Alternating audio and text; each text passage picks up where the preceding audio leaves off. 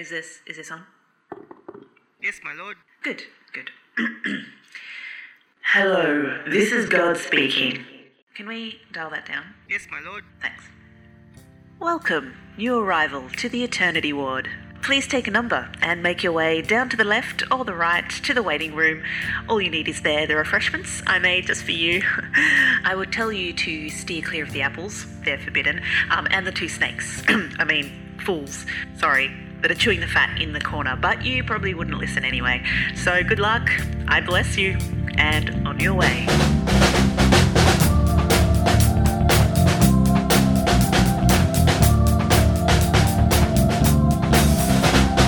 Welcome to the Eternity War, where we flick through old copies of Reader's Digest and chat with our buddies while we wait for an appointment with God. I'm Chris. I'm Nick McKinnon. Oh, Adams. Chris Adams, that's my name. Now I'm doing it. You got me doing it. Yeah, I made a mental note of including my surname there. So anyway, this week we have someone else joining us. We have a guest. As you were just saying a second ago, God has sent his servant to slap us around a bit, to rebuke us. We made an error of judgment a couple of weeks ago, Chris. We recorded an episode called The Shit That We Wish Christians Would Stop Saying. And my mate Eddie, he listened to the episode and I think he enjoyed it. He said he laughed a lot through it. So I don't know whether that was... He might have been laughing at us or... Yeah. But he said he wanted to come on and challenge us a little bit about some of the things that we said. And I'm like, yes, we offer people a right of reply. This is exactly what we've wanted. Yeah. This is the whole reason we do this podcast. So, Eddie, I love you already. Thanks, Eddie. So This is Eddie. Hello. Hi. How are you, Nick? Yeah, I'm good, Eddie. I'm good, mate. I'm jealous, actually. I'm jealous. Why are you jealous, Nick? No one else can see this, but Eddie has fantastic hair. Indeed. Well, if you say so, thanks, Nick. So Eddie is a friend of mine. His name, can we use your full name? Indeed. Well, actually, I don't even know. Eddie's there short, you go. Isn't it? Is it Edison? Eddie's actually Eddie because it's Edward, but it's Edward, I never say Edward. But my name is actually Godwin Eddie Bognet. Godwin. Yes, that's my name. See, he really is a servant. Wow, Eddie. Godwin. God wins. And Eddie he's born in Nigeria. Married to that is correct. A lovely Aussie girl. Yep. He's a youth worker. He's also a hip hop artist or rapper. Which one is it? Hip hop or rapping? I do rap. I'm trying to work out if I just do hip hop or I'm actually just a musician, really. So I do music. I think a good way to start the show would be if you two had a rap battle. Uh-oh. Go, Chris. I'm not sure. I think there has been an outstanding rivalry here between I and Chris. And I have always, as you can see, I don't have a hat on because I've always took my hat off to Chris. So, I've seen Eddie actually do rap battles, by the way, because he works within schools and sometimes they'll do a lunchtime program where they'll do a rap battle with all of the kids. And Eddie leads from the front with the microphone and gets everyone involved. Indeed. And they love him. Indeed. And I'm not going to take him on in a rap battle because he will clean the floor with me. Your rapper, hip hop musician name is Stain. Indeed. My name's called Stain. Sometimes my friends even go the extra bit to say Master Stain. I'll do that too. So no. So see what he just did then, Chris. He said my friends would have said Master Stain, but Chris, who isn't really my friend. Yeah, good, Eddie. I like this. No, I thought he said he's gonna join in the wagon as well. He's gonna begin to say that. So he can. Yeah. He can. So Eddie you're a Christian, correct? Indeed.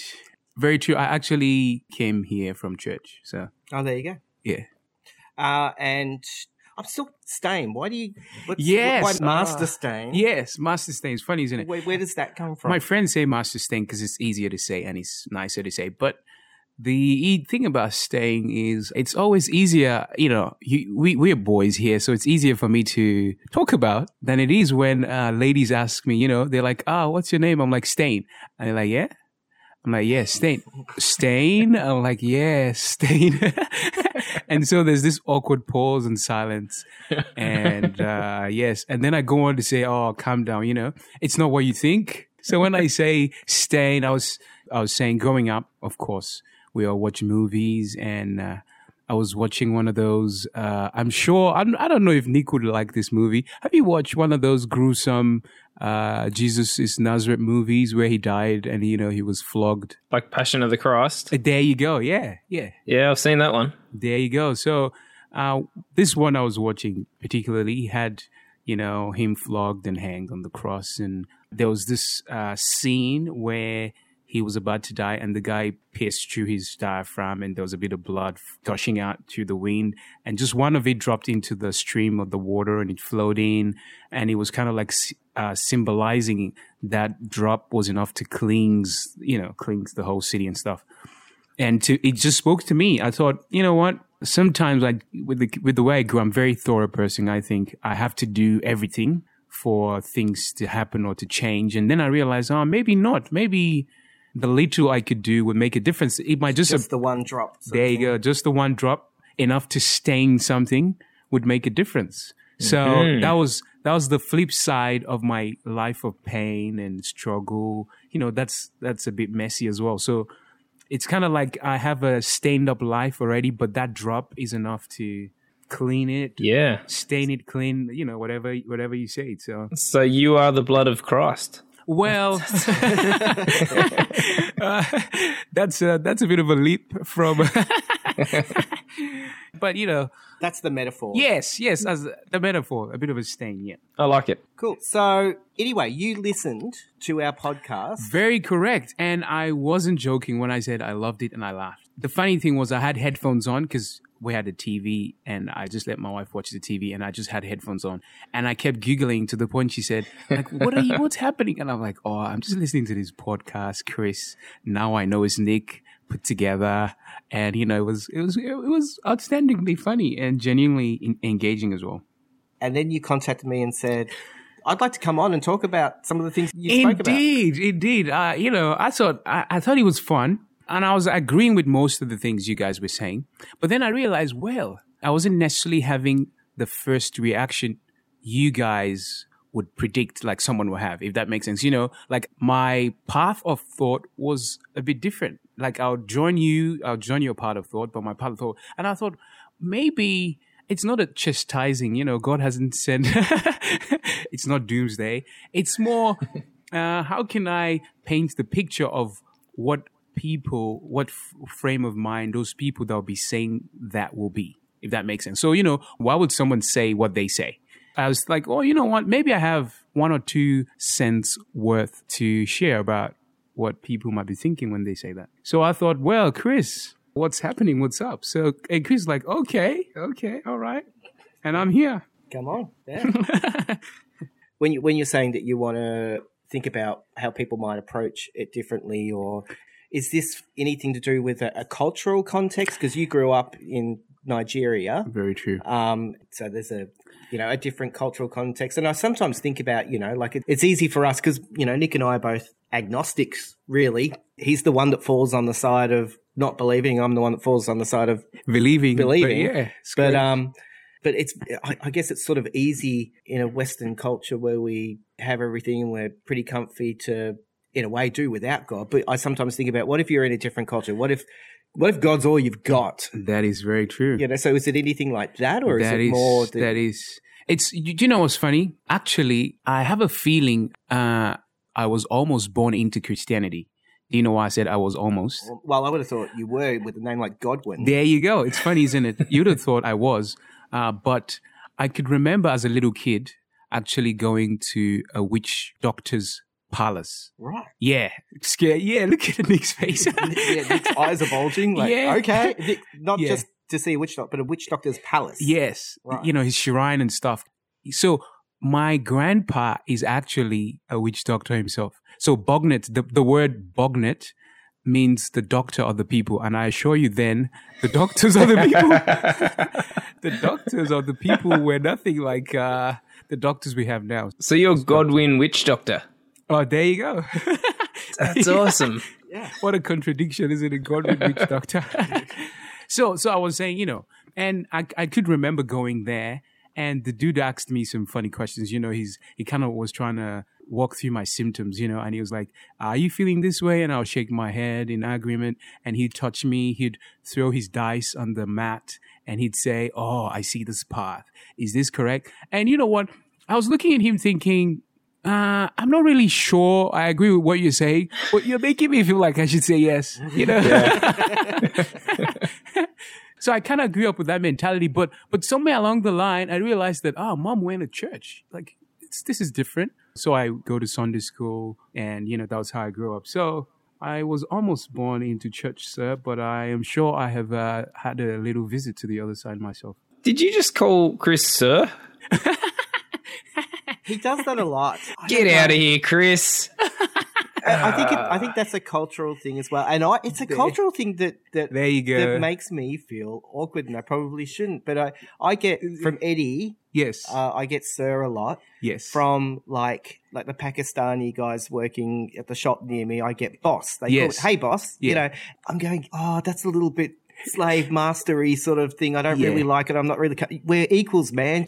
But in one sense, it's just the other person's way of saying mate. So I'm like going, should I feel awkward or not? So So does that mean? Stop it! Don't call me sir. Does that mean what? Does that mean that we should call you sir?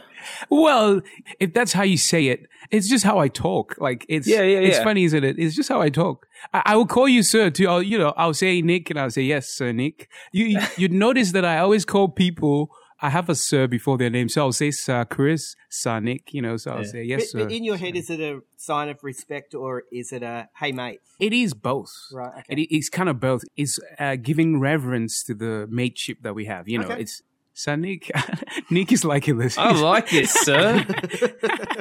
That's good. I'm glad you like it. Anyway, we're way off track already. We haven't even started yet. No, yes. we haven't really. So I think one of the things that we talked about that you said you wanted to start with was we had talked about evolution. That is correct. And science and stuff like that. Yeah. What was your issue with what we had to say? The exciting thing, I like this. I had a question for Nick, funny enough. I'm keeping Chris's question. Chris's questions are coming too. And I had a question for Nick. My question was, how you talked about the thing about evolution, the fact that some people just say, if evolution is real, where are all the in-between people that are partly human and partly apes? And I felt like I used to be one of those kind of person that asked that question. And I felt like it was still a legitimate question because have science answered that question, or does science have proof that people have actually evolved, like a complete evolution into a change of species, if that makes sense? I don't know. That was kind of the question I wanted to start with. Yeah. I'm by no stretch of the imagination an evolutionary biologist.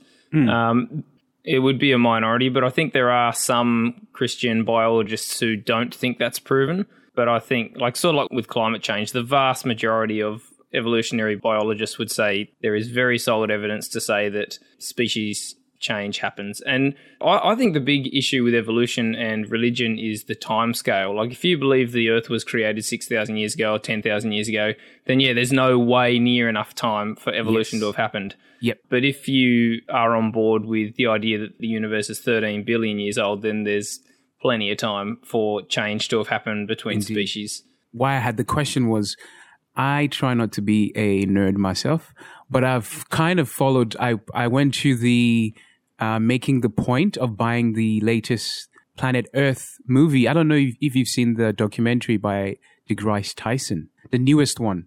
Oh, by Neil deGrasse Tyson. Yeah, there's this new documentary they've done about how the Earth has evolved, and he was talking about how I agreed with most of the things he said in terms of my understanding. Where I followed the argument too was the fact that I agree that we've had some sophisticated changes, whether it is in the bone structure of the face, of the arm, adaptation to survival and things like that. These are evolutionary signs. Even fish, we've seen that in fish. They've mentioned that in species.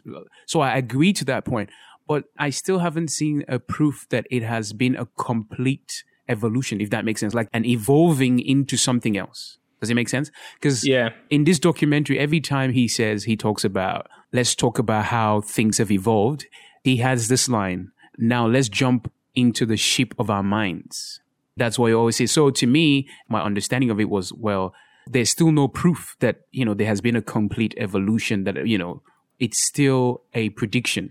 Yeah. Does it make sense? Still sort of it does. Theory, yeah, still a prediction. So you're totally on board with the idea of adaptation within species that, like, obviously you and I have different coloured skin. That's a pretty obvious sign of adaptation. But the idea of changing from one species to another, you haven't seen proof of. Yes. Yep. I agree with that. I don't think they have got complete evidence of...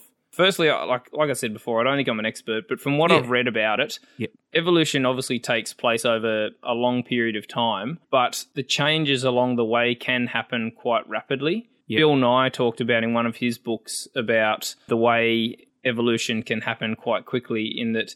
So evolution is the same as adaptation, basically, but on a longer time scale. Yeah. And so it's just the adaptation to the environment around you. And so the animals that are better adapted to that environment survive, and the ones that aren't adapted to it don't survive. Yeah. So Bill Nye talked about how, like, if you've got fish that are in a creek, and then if over the course of a number of summers the stream starts drying up, then you'll get some fish that are capable of getting between streams. They will survive, and the ones that can't won't survive. And so over the course of a fairly large period of time, you'll get ones that are able to do that, and then that are able to adapt to new environments. And I don't exactly know how it works. And I'm sure I sound like I have no idea what I'm talking about, because that's pretty accurate. Why I asked that question is because, like, I respect science. I respect science, and I respect how far science has come, right? But then I feel like why I'm having an issue is because I'm trying to work out if I want to give them all of the credit. Does it make sense? That was why I started with the question of evolution. I want to work out if I wanted to give them all of the credit, or I wanted to actually say, look, if we look at this closer, it actually shows design. It's okay for things to be similar. When you design stuff, you can design things to be similar if you wanted to, or you can design them to be very different. So in my head, I was trying to work out if it actually shows design and confirms that there is a designer even. So you say you respect science, but then I'm going, well, if we respect scientists, then, like 98% of them are on board, like it is with climate change. If we're going to trust them that this is something that has happened, and you're not sure if you want to give them all of the credit, you're saying maybe there's more to it than what science can describe or something? Very true. I'm saying, this is where I feel God comes in. That's why I'm saying there's maybe a creator. I was being careful to use the word God because for some people that raises a different question, right? That was what I was saying. It shows design. Like, the point of it was, in the continuation of my scientific journey and discovery, I went to this seminar in the city of this modern scientist dude, which is pretty well known in the Christian world. And, they were giving their reasoned defense of why they think, God is out there. And he says more recently in research that they've done, the more further we can see beyond space. This is beyond space. We're talking about galaxy. The more further we can see, the more we can see the handprint of design. He kind of said it in the scientific way was entropy. He called it entropy. He says, in a layman's term, he was saying that the more we look outside and further into the vast of deep space, the more we can see intentionality, which to me then confirms, which was his argument to confirming that, it's showing signs of design, Is he telling you what you want to hear? And so you're more inclined to trust him? There you go. There you go. I wouldn't see it as he was telling me what I wanted to hear. It was that he was confirming the fact he's a scientist. And many scientists, that is very true, have been Christian throughout history. And very true. In some ways, probably it's true that he's confirming what I already want to hear. Yeah, that is showing more order. But I have also heard, as I was saying, even DeGrasse Tyson himself, right? So this was one of the explanation he made. So he's not a Christian. I want to take his argument now. He's not a Christian. So he says, we used to say, how big is the universe? How big should we say the universe is? So he says, well, okay, let's assume, it's as big as the stars that we see. Then it's bigger than the stars that we see. We have the galaxies that we see, right? Then it's bigger than the galaxies. So he was saying that however big we think how big can we say the world is? Like, how big can we say this reality is? Because it gets to a point where it stops. So does it get to a point where it stops? And then what is after that? Is what I'm saying making sense at all, Nick? So how big is this? If it's a bulb, the universe, the galaxies, how big does it go? And then what is after that? And even after what is after that, then what is after that space? Then I think his way of going through that was he's like, that is where interdimension come in, So our dimension is as big as this bulb. Once you break past that bulb, you enter another dimension. And once you break past that dimension, there is then, how many other dimensions can you say? So for me as well, that then also was confirming the fact that, of course, it shows design. It's like a complexity in a system of design. So even he was confirming that for me, wasn't it? So I'm on board with everything you said then, until you got to the point of saying that then that points to design. So yes, there is stuff in science that we don't understand. So we don't know, like you're right, like what is there after the furthest reaches of our universe? We have no idea. Yep. Could there be God at the extent of that? There could be, yeah. But do we have proof of that? No, we don't. If there was proof, that'd be awesome. I don't know how you get to that points to design just because we don't know what it is. Well, to me, okay, yes, I'm glad you said that. This is great. Okay, this is how I got there. Funny you said that, because I also said this. You know how science as well says, this is the law of motion. Science says that for every action, there is almost an equal or opposite reaction, right? So, and then I thought through it. I'm like, okay, for every action, there's an equal or opposite reaction. Then the thing is, there has to be an action. Yes. Does it make sense? So there has to be an action for something to happen, isn't it? Yeah, so what caused the Big Bang? There you go. So that does not show, I'm trying to find the word for it. It doesn't show randomity or coincidence. So what you're saying is the preface you sort of wanted to start with, it seems like, is that we were saying, because I don't want to see science and belief at odds with each other. And that was one of the things that annoyed me about Christianity, with people who are. But you're just wanting to say that maybe some people are a bit like that because they think that there are answers that science maybe can't get to, and you don't want to give science all of the credit. Yeah. Is that... Yeah, kind of. Is that where you want us to start? Probably where, because if you ask me, I want science to marry, I want them to work together. But probably they're just thinking, that's why I'm thinking, I'm saying, do we want to give science that credit? Is it easier for us to say science has all the answers, or we've already acknowledged science does not have the answer? Or is it also easier to just say, well, God did everything, Well, science has lots of answers. It does. It does. I guess what I want to see is the answers that it does have acknowledged and respected. Indeed. But, I'm a believer in a creator as well. So, I believe there's some intentionality, but I'm cool with it taking, 13 billion years for it all to get here. I think, just throwing something together in 7 days seems a little bit too easy. I like it taking time, but, but that's part of why we call this the eternity ward. Indeed. Because it's like, where is this place that we all exist in? Where does it, So... Chris was saying he doesn't want there to be a conflict between science and religion, but I think there really is a conflict between evolution and religion, because if, like we've talked about this before, but if evolution is real and humans did evolve from lower order animals, if humans really do have a soul, it had to come in at some point, unless you think every animal has a soul, all the way down to those parasitic wasps that kill. So I don't know how Chris does that, and I don't think even he understands how to put those two together. But I think there is a conflict. There is a conflict between science and religion. And there has been a conflict between science and intelligent design, and yes, science and creationism, indeed, which are the two you're talking about. Indeed. An intelligent designer. Another thing, another part of the reason why I came was to kind of hopefully gently brush off some of the common things we say and we sleep through, and just push it back a bit. It's funny, Chris says, of course, the Bible said heaven and earth was created in 7 days, right?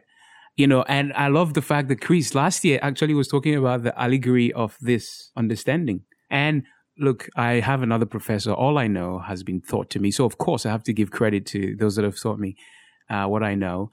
And, there's this guy, Bruce, who has traveled to Israel to kind of study the Bible in the context it was written. Because another thing I was talking to Chris about was the fact that, the funny thing is most of what we read in the English translation of the Bible was translated. So sometimes there's always a shortage of words to describe the, essence of things as described it. And, this was one of those. And he actually said that it wasn't kind of like God created the heavens and the earth in the 7 days of the week, like we say it.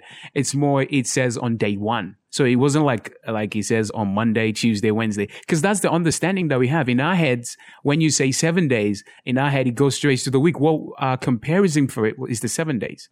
But it actually is not said in that. It's not said in that essence. It's more on day one. This was what happened on day two. So we don't even know if it was a Wednesday or Thursday. If it was a year. Does it make sense? So this is one of those ones. I even like the fact that it just starts off with, in the beginning, God created the heavens and the earth. There there isn't go. a time span actually set to that statement. Yeah. And there you then go. after that, you have a bunch of days, including like the sun and the moon being, made on like the third or fourth day or something. Like, how do we have days before that bit? Yeah. That doesn't make sense. Yeah. But anyways. They were clearly just telling stories. They were telling stories. They weren't trying to write a scientific textbook. That is correct. Yeah. Yeah. So anyway, where did that lead to next? You said it was leading to something Great. else. It led to me trying to flush out this kind of thinking that we have. Not flush out, really. Highlight. You're saying I'm the shit in the toilet. I hear you. Not at all. Not at all. I think you are. Even if you are, you're one of the nicest one around. I'm Mr. Hanky. Yeah. You're our best guest. Oh, thanks. Thanks, Nick. Thanks. I was saying, there's these two ways of thinking that we have. So one of those is there is a logical sense of thinking. A rational sense of thinking. And my biblical friends would say that's what the Greeks were good for. They would always have this philosophical arguments on the mountain. And even Paul, when Paul was writing to them, he had to use that sense of their gods and saying there's one, so there was always that logical kind of thinking. But then there is also the Hebrew kind of thinking. The Hebrew kind of thinking says, you know what? Everything there is to be is out there, right? It is not a right for me to know, but I can seek to know, if that makes sense. This is me trying to do it in simple terms. So, even the answers that we don't have today, like even the answers that we know, I'm sure that there are answers to those, but we just don't have them yet. And so these are kind of two ways of thinking that I realize influence our way of seeing things that we do not even realize. We like seeking answers. Indeed. I know Nick thinks that there should be an answer to questions. Like, where are we going to get those answers? Is science going to provide it? Well, science might. That's why I think science and Christianity should marry each other, because I believe they both have the answers. And it feels like, I don't want to make it sound like these guys are saying what I'm saying, but it feels like even in our last couple of years, it continues to confirm that science discovers what the Bible has predicted for years, like the literature of the Bible. Some of the things the literature of the Bible say, we're discovering it. Does it make sense? Or do I have to defend myself? I have to scientifically... Well, I mean, because I think you can find all sorts of things in the Bible which are going to say stuff and you go, oh, look, see science. Yes, yes. So it could be coincidence. Right? There you go. Yeah, I would love to hear you explain what you just said then, because I don't know how you can possibly point to anything in the Bible that predictions that science now is confirming. Yes. Really, this is really great. It is great, isn't it? Yeah. Are you ready for this, Nick? I'm ready. So, okay. So, I want to say this in the context. So, remember, that was why I asked the question about evolution, and then I introduced this two kind of thinking, because do you know what's scary? That's exactly what you've just done now. That was why I said, seriously? It's funny, isn't it? we demand explanation, which is fine. I'm not saying there's anything wrong with that. We demand explanation in the context that, you know what, it's not, it doesn't come together. It doesn't come together. So that's that kind of thinking. He's saying, but I, as I've said, is coming to with the fact that I'm not saying I have the answer. That was why I feel like I should explain it first. So it's not saying that I'm not saying that I have the answer, but I know that the answer exists. Does it make sense? Yeah. A good example of that was in the Bible, there's a lot of times the psalmist will write his reflection. And it says something like this. It says, the heavens declare your glory, the heavens. And I'm trying to work out how to simply put this. But what is glory? You know, glory is to show splendor and majesty and beauty, right? And he's saying heaven declares your glory. And I just told you about the talk about this dude that says, we think we've seen stuff, but the more stuff we see, the more order there is. If someone wants to show his glory, he wants to show his artistry, isn't it? You want to show your complexity. You want to show your design. So I have a feeling the more they look further away from the planet, the more they look further away into space, the more order they're going to see, the more glory. Does it make sense? And, you know, the Bible said this, you know, I don't want to say the Bible because it's tricky because it's a dude that was inspired by God to say this. And he said, the heavens declare your glory. The mountains sing your praise and things like that, you know. So that's my closest quick pull off the hat to say the Bible says this, and science would only confirm. Science, the more science goes out, it's just going to confirm something. I don't know if that scratched anything for you, Nick, at all. So I don't understand how looking further out into space shows order. Like, I would have thought it shows the opposite of order. Like, you were talking about entropy before. The idea of the universe is that it's getting more and more entropic, if that's a word. There you go. There you go. That's the point. So it's getting less ordered. There you go. That was their assumption. See, you've just confirmed what I was saying. So in their assumption, they expected it to be that. They expected that from the explosion, the more we look out into space, it should show a breakdown. Things should spiral down as it is predicted. But instead of that, instead of disorder, they're seeing more order. Like what? And design. The way I'm trying to work out how to explain it. The way I'll find the link and I'll send it to you. But he was saying the more they look in where the placement of things and how it was showing more order. So that was why I was saying, to me, it was confirming a design. The dude that let's call God a dude now. Yeah, the dude that made it. You can use the word God. We use that all the time. Go for it. You know, he could do whatever he want to do with the design on the other end. You know, he's going to continue to do whatever he wants. Yeah. Yes, Chris. I didn't have a question. I'm like listening, going, oh, we're talking about entropy, and I'm going, oh, hang on, definition of entropy. Yes. Yeah. It's about disorder. It's about things getting more and more disordered. Chaotic, yeah. So if it's getting more and more disordered, does that mean that, you know, it was ordered in the beginning, but God's dead now? No. But that was the prediction. We were saying this is the prediction. It is expected that things should spiral out of control because it came from a start. And that's the thing, isn't it? Because it came from a start, then there's going to be a finish. Things are going to spiral out into a finish. I'm not sure. Yeah, okay. Yeah, but this is the thing that always blew my mind, and is part of why I am a believer, and you talked a bit about it before, was that I can't get my mind around what's beyond the universe. I can't get my mind around infinity, because we have, as human beings, a linear understanding in that everything that we experience, everything that we know, everything that we can understand, you know, through science or whatever, it has a beginning and it has an end. Thinking. That's the thinking. And so, but the thing is that doesn't work, because there has to be something else. There you go. Because there has to be that action that started it all. There you go. And so that's why trying to get my head around it all, I find it pretty easy to fall back on the concept that there is something outside of a linear existence. That is correct. We call this the eternity ward. There is something. And potentially there's something that instigated that action. And that's why I don't know that. Is correct. So I'm an agnostic, but that's a big reason why I fall on that side of believing. That is correct. Can you see that, Nick? So, which is bringing us back to that way of thinking, you know, and it can be on the side of thinking where I think, you know what, which is going to lead us to our next conversation. You know what? if there was God, which is what Nick said, and I liked it, and I liked that questioning, which was like, if there was God, then he should speak to me. Because we assume, we're like, well, if he's there, he should do something about it, right? And I feel like, you know what, he is doing something about it. And I wanted to start by asking hold on. Nick again. Yes. Before you get to your next question, can I just drop something in to respond to what you guys were just talking about? Yeah.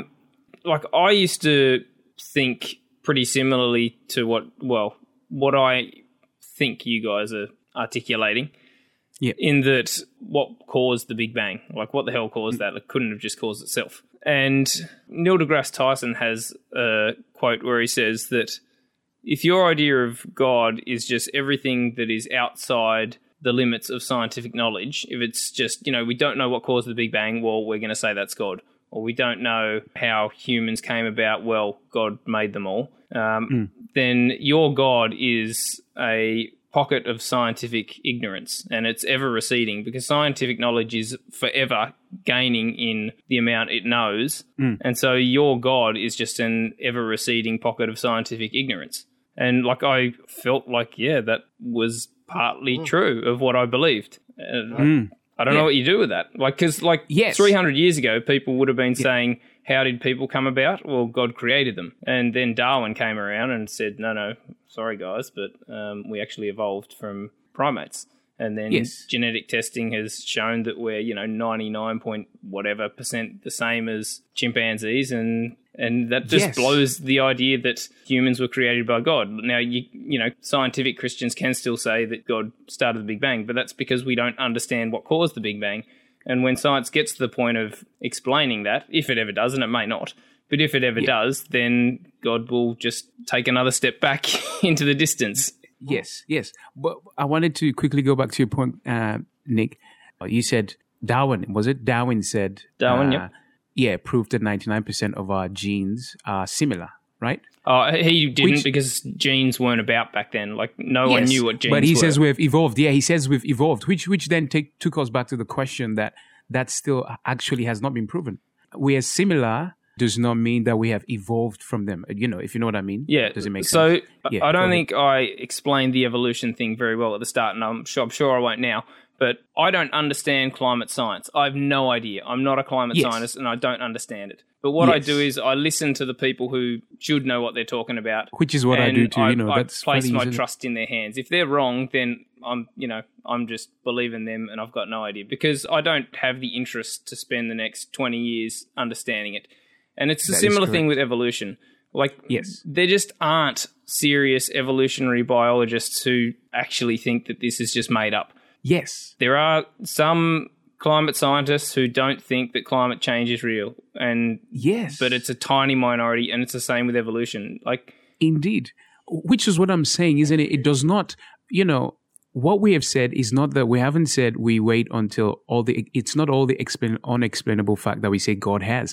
Even the explainable ones, that was why I told you that, that I used to think that way too. I used to say, where are all the people that are in betweens and things like that? But even the Bible has, talks about how we are fearfully and wonderfully made. We are made with intention. And even just our body shows that, the complexity of just our eyes, how our food is digested and things like that. I feel like it's not that we're saying that only... It's funny, isn't it? Yeah, I can see. No, but it's just because we don't understand it. Like, I've looked into the evolution of the eyeball. That's one of the things I have looked into. And it is fascinating how an eyeball can evolve from being a device that really only picks up the difference between light and dark. It doesn't see any detail whatsoever.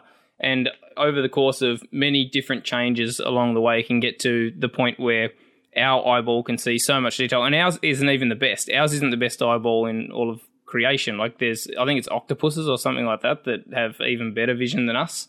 Yep. Let's touch about this. I want to touch about this a bit more.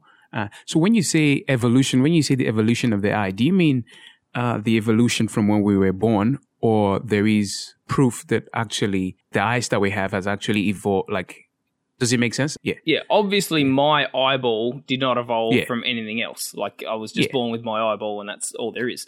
But absolutely. Over the course of billions of years, yes, eyeballs have changed, and in the heads of different species have changed to different species with different eyeballs. Yeah.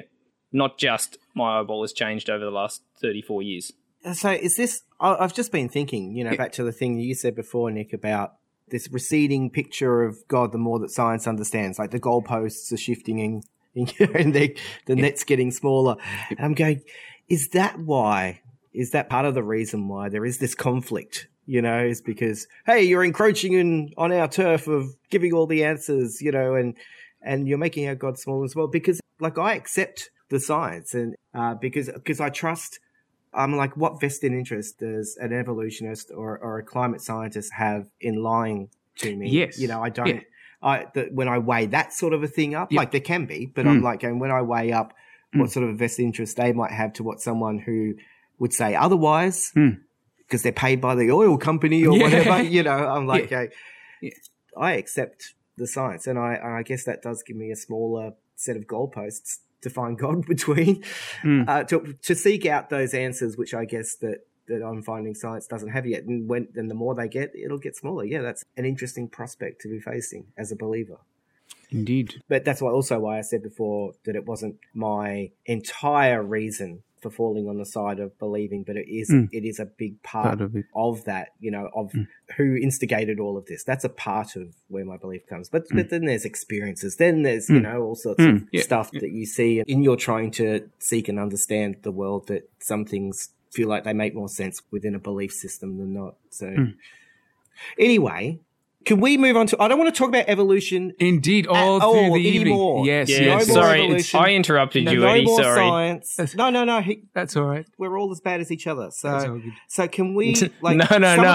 No, I'm the sinner. I'm going to hell. You two are fine. You're getting flushed down the toilet. That's what's happening to you. Not at all. So what's something else that, from the episode, we talked about things like. So this is the next one. Oh, wait, you've got one. You've got a list you want to take on with us. Okay. So the next one was, the next dilemma. How do you say? Dilemma. Look, we can't speak Nigerian, so we're not going to complain.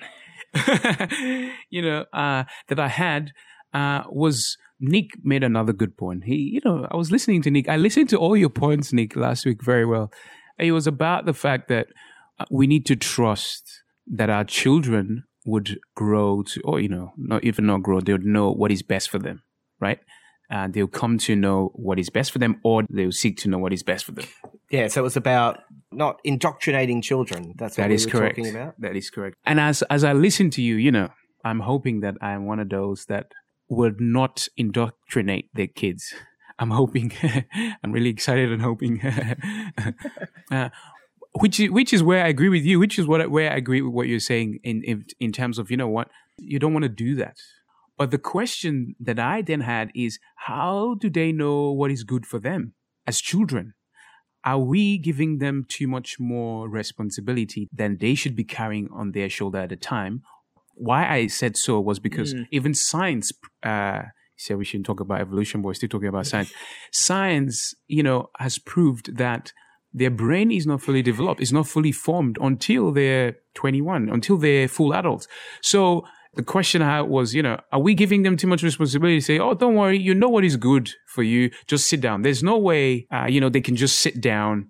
That's why I hope that's why, you send them to school so they can learn numbers and alphabets and stuff, so that their minds would be at a place where they can digest this information. We could talk about this and things like that. I'm not talking about indoctrinating them now. I'm talking about truly giving them, like you said, reading things about Christy. If I'm a Christian, part of my issue with that is that, if they're not going to be taught that aspect of life in school anymore, I feel like it becomes my responsibility to say, guess what? This is how I've grown up. This is what I know about God and things like that, and be intentional about it. Sometimes I might encourage discipline about it, to actually do it. So do you think that's a wrong idea? I don't know, the blab about my question. No, that's brilliant. I'm so glad you raised that. I think is it wrong for you to do that? It depends how you do it. Yeah. So I think I said in the podcast, I think a good way to think about it is, if I'm a Christian, how do I think Muslims should raise their kid? How do I think Scientologists should raise their kids? Do I think they should just teach what their religion says and not expose them to anything else. If I believe in Christianity, I think that's horrendous if they're doing that because it's leading them down the path to hell. That's true. So I think what we should do is we should teach them what we know to be true. And I don't know how certain you are of God's existence, but at no point during my Christianity would I have been able to say I'm absolutely, definitely certain. I mean, I'm certain that you two exist. I'm certain my wife exists. Yeah. I'll tell them that stuff. I'll tell them the stuff that I've learnt about that I've got a pretty good idea is true, you know, like climate scientist sort of stuff. Like I don't know that I know, but I've got reason to believe. I just don't think you can have that level of certain. Well, for me personally, maybe it's different with you. Maybe God does talk to you and you can have conversations with him and all that sort of stuff. I'm glad you mentioned that. Yeah, if that's true, then absolutely you should be telling your kid, yeah, I actually talk to God and he talks back and he is real. Believe me, he's real and it's really important that you do. And yeah, so if that's your experience, then absolutely tell your kids that. Yeah. But if your experience is that, you know, I kind of think there's a God and I hope there's a God, then there's nothing wrong with you saying to your kids, I think there's a God and I hope there's a God. But yeah, I mean, no, I'm not certain. Yeah. I think and I hope, but I'm not certain. Yep. Yeah, so like I think I said in the episode that my daughter, like this morning, it's Sunday today, this morning she said to my wife, you know, it's Sunday, Mum, can we go to church? My wife was just like, do I really have to? But we're like, yeah, if you want to go, we'll take you to church. Yeah. But, you know, she also believes in fairies and mermaids. Yeah. So yeah. She told me a couple of days ago, we were sitting around the dinner table and I said, Rosa, does God talk to you? And she goes, yeah. I said, what does God say? Yeah. She goes, she tells me to tickle William, which is her brother. That is awesome. Right. Good. That is I like your God, Rosa. That is awesome. Cheeky God. Yeah. Cheeky. Do you know what? This is awesome. I have a thing about talking to God too. I'm glad you raised that. I feel tempted to go there. Could I just ask, like, go back to something I said earlier? Yeah, like, how would you want a Muslim person to raise their kid? Or how would you want a Scientologist kid to raise their kid? Yes. Sorry, not a kid to raise their kid. A Scientologist person to raise the kid. I think, like you've said, I agree with what you've said. Do you know why I even agree with what you've said more? Because the life that we live is a journey. Even the life I've lived. That's why I started telling you my story with my visit to the witch doctor. And even on my forehead, my chest, there's still those marks to show, they'll cut you with blades and rub these things, So that was part of my journey. That was part of the journey of how I have moved from where I was to where I am today. So how you start, whatever you start teaching those kids is your truth of the time. And our kids, the hope is that as they grow up, and I hope, the Christianity I know is that's what we say in Christianity. We say that you teach kids how they should grow. Even the Bible says, train up a child in the way he should grow. And when he's old, the hope that he will discover it for himself and he will not depart from it. The more I think about the question as I try and answer it, the more excited I am. Because when I went home, I want to tell you that when I went home, I was trying to tell my brothers at home about how things have evolved here, talking about evolution, how things have evolved here and the issues that we face. And I was telling them the issues that they would face as well, right? But it was just not computing for them. It felt like the harder I tried, the more at odds it felt like I was arguing with them or we're going to. So do you know what I realized? I said, maybe I just have to wait. It might be even up to 10 years. I just have to wait for them to get to that point. And then hopefully it could click for them. Or I would say, well, this was what I was trying to explain to you 10 years ago.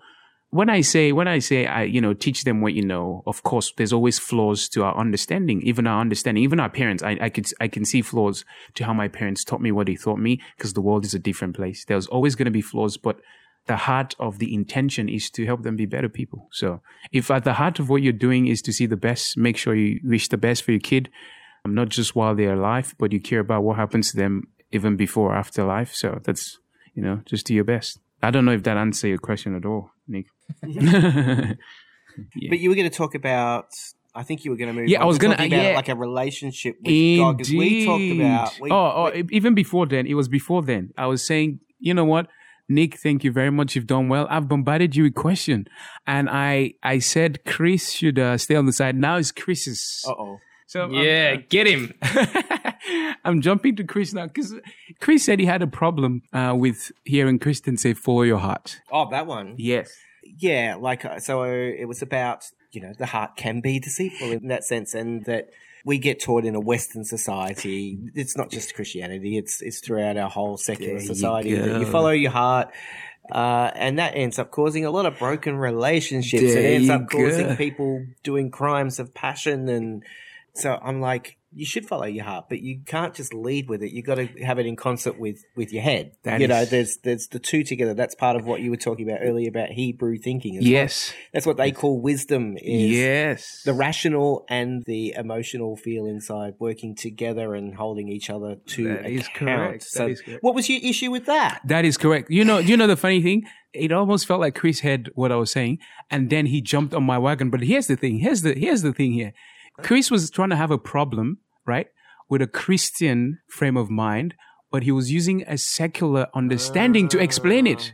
Does it make sense? So you exactly hit the point of you hit the nail on the head. You see, the problem with that way of understanding is not what is being said, that you should follow your heart. It is our understanding of heart in the Western world. That was why I started with the thinking. Can you see that, Nick? So the problem of there you go. I've been caught out. No. But that's a good thing. I like the fact, because you acknowledge it. That's the thing. Because this was where it was vivid for me, because when you said follow the heart, it just hit me. I just realized, well, I don't think like that. When I tell someone to follow their heart, I know that the heart is deceitful. Well, the other side of the heart is that, it's also the opposite of deceitful. It's there you go. There you go. So there's a tension. There's actually, the heart is a place of tension. That is why they say follow your heart. Because sometimes they say God has placed eternity in the hearts of men. And what I was going to say was the Hebrews, this was the little research that I did, for the Hebrew, the heart actually is a center of reasoning. Yeah, they call it the seat of the will. There you go. That's right. So it's a center of reasoning. So it's not just, when we say the heart and the head, it almost feels like we're saying the same thing, because when I say follow your heart, I actually mean that part. And if you would truly follow your heart, if I say follow your heart, it means that you're realizing that I'm saying go and do some work. Like if I say follow your heart, I'm not saying, just decide whatever you've decided and just go and do it. You feel free, mate. If I say it in that context, I'm saying, you know what? Follow your heart, which is a cue. Go and do the work and listen to it. Listen and sit in still and find your will. Find out what it is that is pushing you and then do that. So it sounds like what you're saying is it was a really helpful thing to say 2,000 years ago in Hebrew society. But in 21st century Australia, it may not be that useful because we have a different understanding of the word heart. There you go. So we need a new translation. You need to get on to translating the Bible. Yes. No, I was going to say, I wasn't meaning that it was helpful 2,000 years ago. I was saying even today, in the frame of mind I had grown up with. You're saying you get misunderstood. You know the funny thing? Even Chris knows. There's a lot of times I talk to people, because of the way I think, there are things I say to people that it just falls out of context. I'm actually acknowledging that that way of thinking still exists. Like saying follow your heart still exists now, but maybe we just have to find a translation for it. It's not necessarily a bad thing. Does it make sense? So it's not necessarily a bad thing saying how can we translate it into a way that others can understand? Because I still make use of it now. Does it make sense? That's how my brain still works now.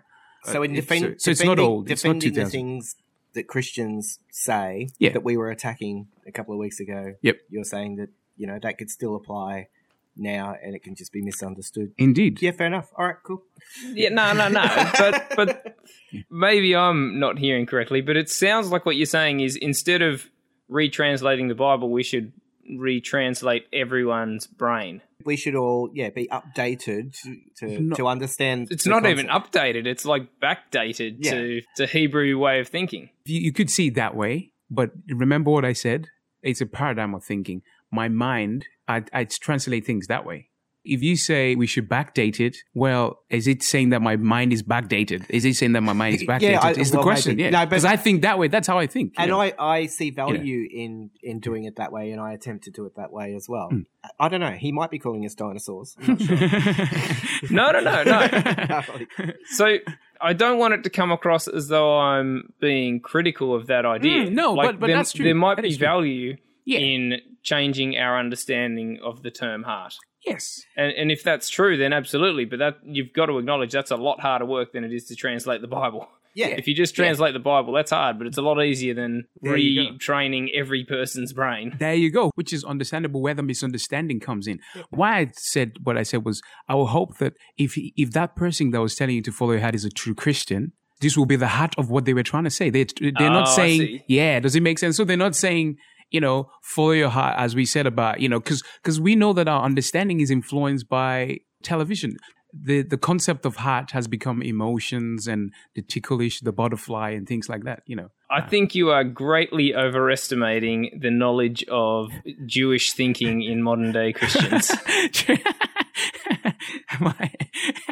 Yeah, I would agree with that. That's I think that's part of the problem is that the depth of understanding. Yeah.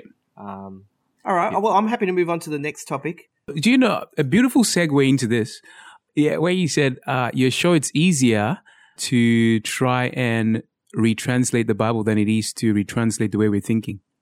Or, did I say it right? Or you might even say it better than I can. Yeah. Or No, that sounds perfect. It was, isn't it? Because it is a perfect segue to the next point that I had that talks about communication. Now, this is about what you said. Does God speak? Does he speak to people? And, Of course he doesn't. Huh?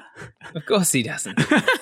Nick spent 20-something years at the end of his bed waiting for God to speak to him. This is great. I mean, I wasn't literally at the end of my bed. That part of it. I pictured you kneeling with your hands together. Because you talked about this last week, the thing about literally, you have to take the Bible literally or stuff. I was listening. I actually was listening to the podcast and, I was having a good laugh when you said, of course, we have to read the Bible literally sometimes. And I was laughing because I'm like, there's some parts of it that I'm sure I'm not going to read literally, because if I did, there's going to be...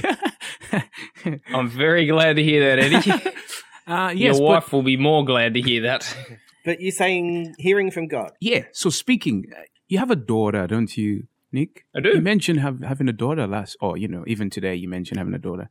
And I was going to do a quick backtrack, just a little quick backtrack. And I was going to ask you remember when she was born, didn't you? Remember the first time she was born? Yes. The first time she was born.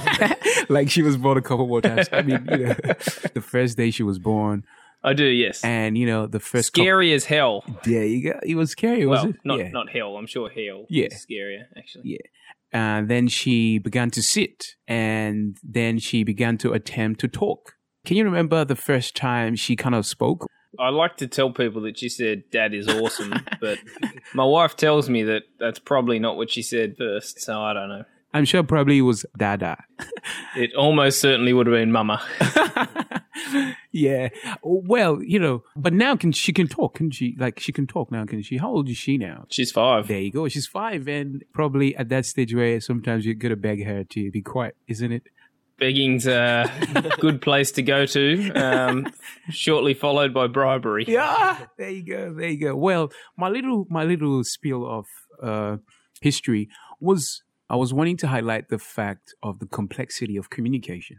The fact that, once upon a time, we couldn't talk. I cannot even remember that time when I couldn't talk. So in the context of that, and remember this way of thinking that I was talking about, the way of thinking of things have to logically make sense to us compared to the fact that there are answers to this stuff and we're going to discover it.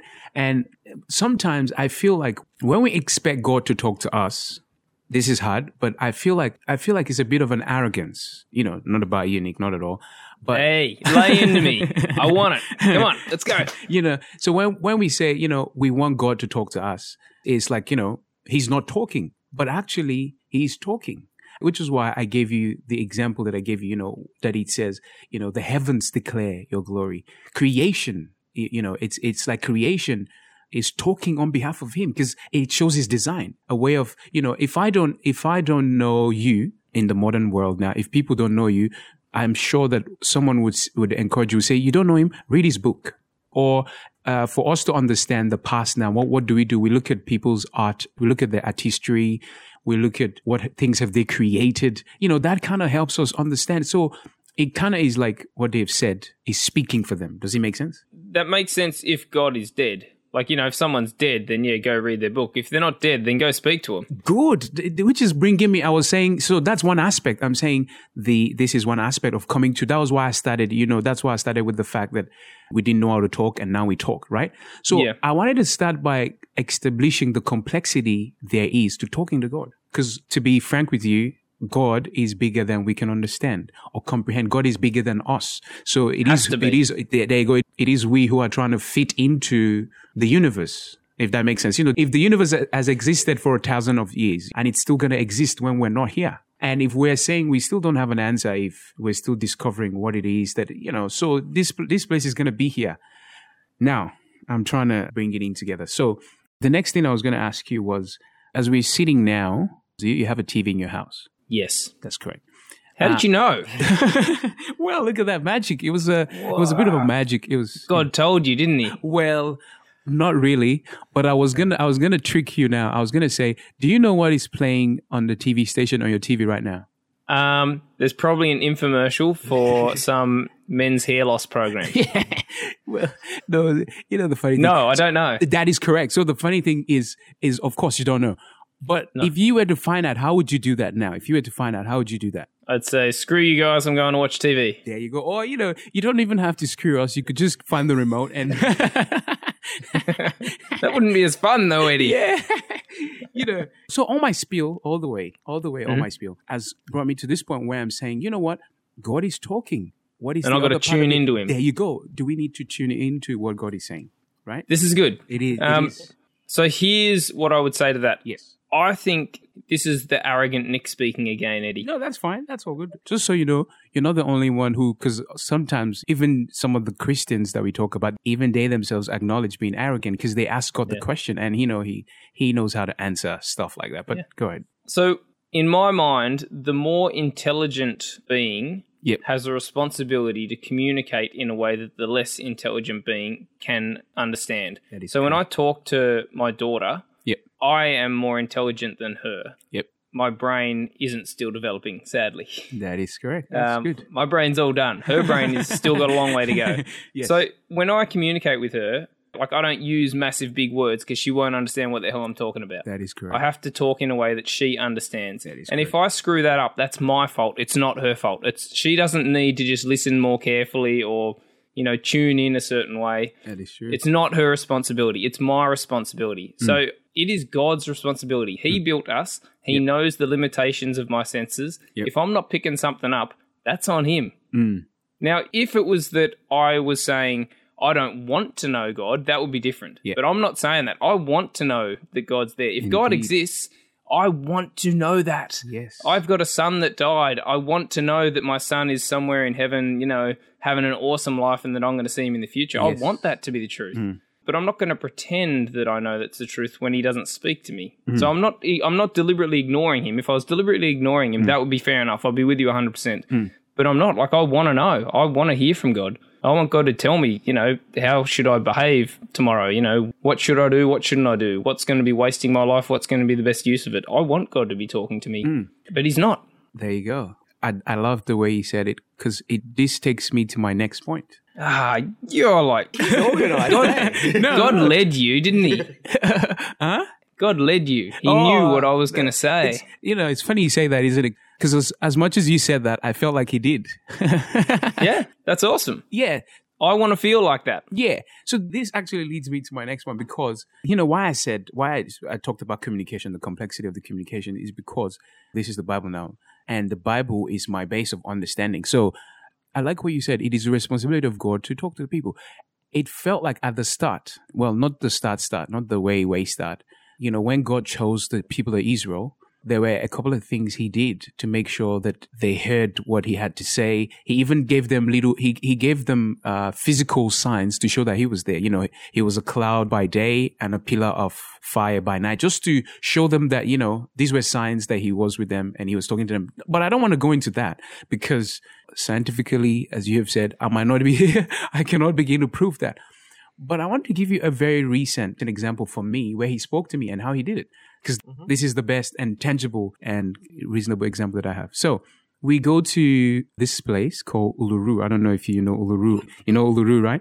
And I was a part of a team of 23 or however many that were going to this trip. Yeah.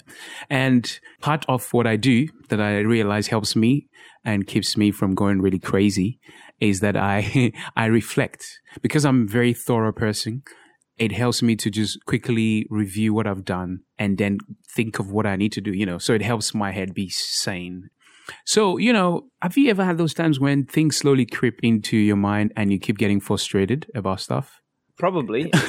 My problem is I don't want to just say yes because I feel like I'm meant to say yes. Yes. But I'm terrible at remembering that's stuff. That's fine. So that is all good. Probably. That is all good. I was hoping that, so that you can, the best way to understand something is to associate it with an experience you've had. So it's real for you. So something that's frustrated me over and over again. Yeah, no, not even over again. A frustration that has built in you over time. Oh, yeah. My kids do that to me all the time. There you go. So that was what I was saying, so you can identify. Go tidy your room. No. Go tidy your room. No. Go tidy your room. No. Oh. Fine, I'll give you ice cream. Okay. I think that bribe thing seems to be working well.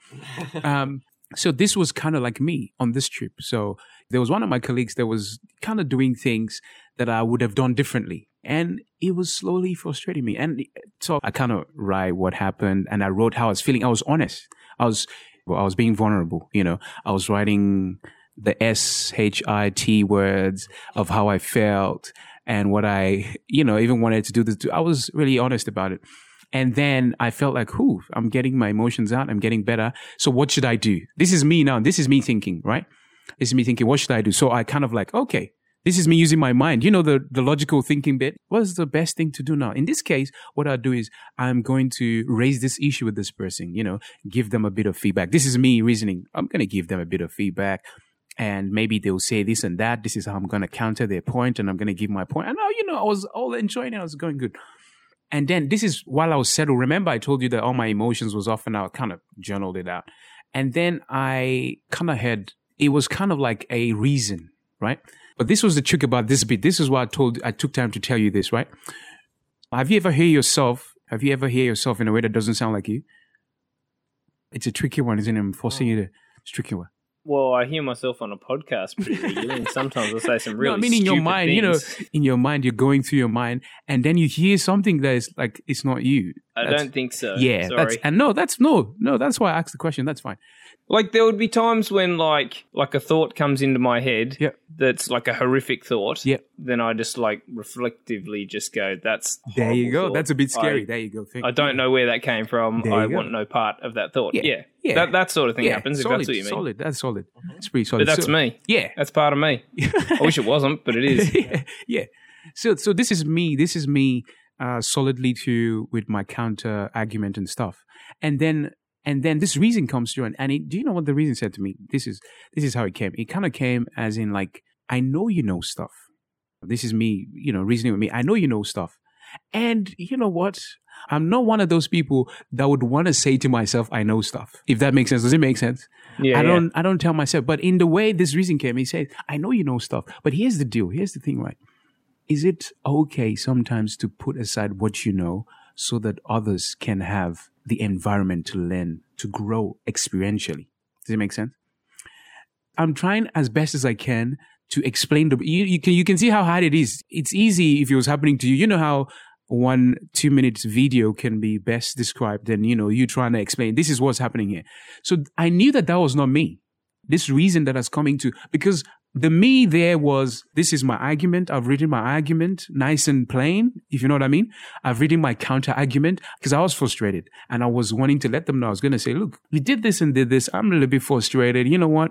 It doesn't happen. It's not, if we're talking professional, I had all this good reason to just bombard them with. But then this other reason came and it was always counterproductive to what I already planned. It was like saying, you know what? I know you're frustrated. I know you're angry. Just hold your horses. Hold your horses. Give that person a room. Let them grow, right? This was seeking the benefit of their, and if you ask me, right?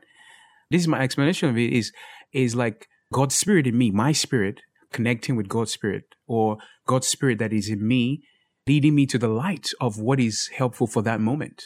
So if you ask me, I'll call that God talking to me. God did not open the gates of heaven. I didn't hear a voice saying, there, Eddie, as we expect it to be. But it came in my circumstance and it was meeting my need at the time. Yeah. So for me, I'm thinking, look, this is really my life. That was a real situation. It was a real situation in my life. And it's hard to explain, but I'm trying to explain. So for me, I feel like God is active. He's talking. I'm trying to work out it's the way is the tuning in. You said it. What is it about the tuning in? I don't know. Yeah. So I totally accept that could have been God. It could have been. But I think you would also accept that it could have just been you. Or do you just think there's absolutely no way that was just you? See, that's the trick. See, this is. Sorry, I'm not trying to trick you. No. I'm in my answer. I'm saying that was why I asked you if it's kind of like that's not how I will sound. And you were saying that it was contrary to your plan. There you go. It was contrary to the you. Yes. Okay. It is contrary to how I would have responded because that was why I told you that I do this reflection. And it's funny how it happened because it felt like he was just sitting, he was just waiting for me. Like, he was just looking at me going through the process and, getting there. He was waiting until I get to the point where he could talk. It didn't sound like me.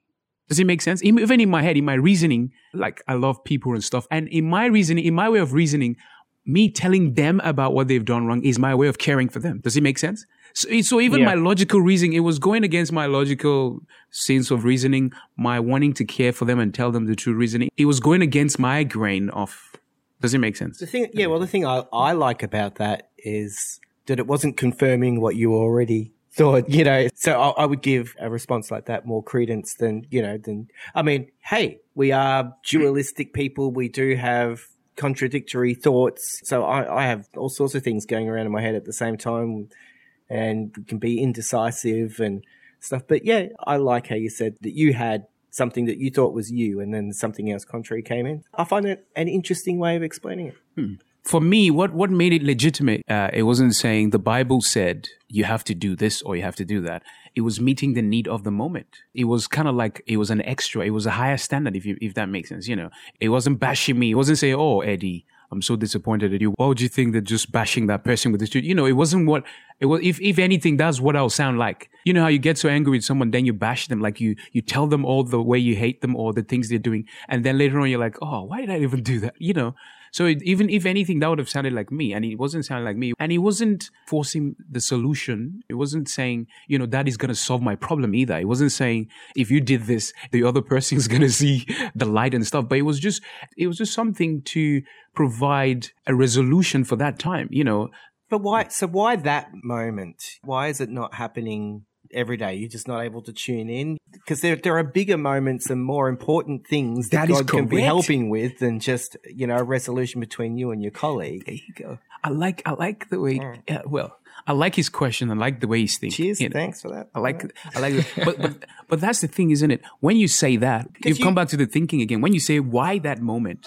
Okay. You've come back to the thinking that you think that the moment, why do you think that moment that you think is the moment and not the other moment? Does it make sense? Mm. Did I just make any sense, Nick? So which moments that, who says which moment is the moment? So why would I think that moment is more important than the moment or what? All I know is when it happens, at that time it happens. I'm glad you asked that question because it actually almost was going to lead me to my next point. But it's a strategy of communication based on the documents and the history of the documents that we have. Those guys back then actually told us that they had God and they talk about these things that happen, right? And I want to believe that those things were true. So as part of the plan, at some point, guess what? The strategy changed again. God did the talking himself. In fact, he came down on people and spirits and stuff. He did stuff. Lots of crazy things happened. And it was Jesus. Then the strategy changed. He's like, okay, you know what? These people have been saying, I'm not doing a great job. Let me make it a bit better. Guess what? I'll send someone in flesh that would live among them, that will live with them. Guess what we did? This was what I was talking about, the arrogance things, Nick. God sent Jesus. Guess what we did? We're like, what kind of dude is this? I want to say I wasn't there, but I say we, because they blamed him for stuff he didn't do unjustly, and to the point that they killed him. I hope this really happened because this guy said it happened. But even more, the claims that Jesus made, this is where the foundation of my communication is. The claims that Jesus made. He says, you know what? I am the way, the truth, and the life. No one comes to the Father but by me. And then he said something. He says, guess what? To even make it better, God is going to change the strategy of communication again. So here's what's going to happen. I'm going to die. Don't worry. I'm going to rise. But I'm going to go. Now, when I go, there is this dude called the Holy Spirit. This is the last strategy in the way I'm going to communicate with the world, because I don't want some people to continue to feel like they're better than others. I don't want Eddie to say, you know what, I had a whisper last week, Nick did not. And it's for Eddie to feel like he's better than Nick, because Eddie's not. If anything, Nick is way better than Eddie in a lot of other things. No way. You know, just to make it sure that we realize how equal we are. Because that was what was happening. You know, God was talking to people, but then what the people did was they were making it hard for people like you and me to get to God. So, you know, Jesus said, don't worry, I die. The access is going to be for everyone. So is it for us to catch on to the fact that the strategy of communication has changed, and maybe God has been talking to us? God might have been talking to me more times. I assure you, you know what, Nick, if I'll be honest, I feel like God has spoken to me more times, but guess what? I've only caught up at the end of it when things have gone worse. And I'll be saying, oh, I was feeling this urge, but I just kept pushing it aside. And then things get worse. And so you think it's your fault that you're not interpreting God? It's not God's fault that he's not communicating in a way that you can understand? It's your fault for not picking it up? This is true. This is a hard one. You know what? Partially it is. Well, it's not God's fault, is it? Because I think it's God's fault. Yeah, I see what you've said. It is true. If I think this is hard for me. Do you know why it is hard for me? I'm trying not to create the logical sense of thinking that is it to be God's fault, because it's not anybody's fault. You know what? I'm trying to think of it as we have fallen. You know, I'm trying to, you know, I'm going to sound Christian, so I'm going to go back to the fact. Yeah, I'm trying not to sound like, you know, in the beginning, you know, man fell. And there was a distortion, you know, it was like the signal that we have is not as clear as it used to be anymore, you know. And so it's not necessarily God's fault that he is not coming out clear, because it's not that he's not talking, because God is continuously talking. That was why I gave, you know, the bad example that I gave you about TV. I'm saying, like, there's wave frequencies going around your television and your radio and stuff. Like, you know, it's there. Like, God is constantly talking, but a way to tune into that is if you turn on your TV. If you turn on your TV, you know, if you talk about those old kind of televisions that you have to tune in, you have to do the VHF. You remember those you know, those TVs. I hate those things. Yeah, so I'm trying to see it as, you know, it's not like God's fault that I don't hear him or something. It's part of my journey. Does it make sense? So it goes part. Yeah. You see, that's what I was saying. It goes back to that way of thinking that because there's no smooth process, then it has to be one person's fault or the other. But it's not necessarily like that. It's life. So are you saying it's Adam and Eve's fault that we don't hear properly? That distortion happened because of the original sin back in the Garden of Eden? Whether or not that was a literal event. In a simple sense, I'm going to put my head in the boss here. In a simple sense, yes. In a complex sense, no. It's tricky, isn't it? It's tricky because I like yes and no answers. Yeah. And I say that in a simple sense because there's a ripple. As we have said, if physics even agrees to that. In every action, there's an equal or opposite reaction. So there's going to be a ripple effect of some things, which is why I say in a simple sense it is yes, but in a complex sense, there's layers to this. You know what I mean? So it is more, this is what has happened, if that makes sense. Yeah. So, okay, maybe fault is the wrong word, but maybe the reason that it's this way, the reason that I can't hear God is because of something. Either God doesn't want to talk to me, or I'm not hearing it properly because I don't have the capacity to hear, or because something happened thousands of years ago that caused me to not be able to hear. This is funny. I like what you've said. So maybe actually it's not to that extreme. Maybe it's not that way. So it's not that God doesn't want to talk to me. Can you see? So this is a position. You're having a position now. So is it that God doesn't want to talk to me? Is it that I cannot tune in? That's not necessarily what I'm trying to say. I'm trying to say that we have the capacity to tune in. What we're doing is discovering how to. And I've been dodging the Bible, but I'll give you an example. So part of the strategy, this is what Jesus said. When he was leaving, he left the disciples with a very simple instruction. I think even the disciples had this problem. This is the disciples of Jesus I'm talking about now. They were going to have this problem of saying, look, once you're gone, and we try to begin to explain to people that, you know, we are you and stuff, what should we tell them? And he says, how can people know that you are my disciples? He created the complexity. He said, how can people know? He says, it is the way you show your love to each other. It is how you show your love. It is how you're compassionate to each other. We're looking at one aspect of the communication, God talking to us. But the other aspect is, how do we live with each other? How do we care for each other? And if at best, I know that I don't do a great job at that. And if I'm going to ask God, if I'm going to say God is not doing his bit, like let's agree and say God is not doing his bit, right? He's not talking to me, right? Then I'm going to ask myself the question, am I doing my bit? Does it make sense? Yeah, it does. But again, we have to start with the assumption that God is more intelligent than we are, more capable of working out where the errors are and how to fix them. I don't know where the errors are or how to fix them. Presumably God knows exactly where things are falling apart and knows how to fix them. You said something, Nick, that just hit the bell for me. So you're coming to the presumption as well that you do not know. Yeah, I don't know. Do you think I know? And this is what I found. So you've been talking about on your journey, and you seem to have a fair bit of conviction that you have this relationship with God through the Holy Spirit, which is the new strategy. I'm like, so do you doubt at all? Because we often talk about doubt a lot here. Like, I do. Right. So that conviction partly comes from your journey, but you've also said you've been dodging the Bible a bit. So I wouldn't mind moving on a bit to like, even what does the Bible mean to you? Because we had a bit to say about the Bible in the last episode, and like saying it's the word of God, or it's because the Bible says so. when people use that, and like we've got a whole bunch of crappy people over in the States at the moment saying, the Bible says obey the law, and so we're going to lock up. They're using Romans 13 to justify locking up 2,000 refugee children, taking them away from their parents and putting them in cages, and missing out on all the other verses which say you don't do that to your neighbor, you don't do that to the refugee, you don't do that to children. But so I don't know. I just want to move into a different area because you'll keep going forever on each of these topics. Indeed, we do, don't we? Because that's the thing. Because Chris is wanting to move on, but Nick is wanting me to think critically, and Chris is the one that has to edit the podcast.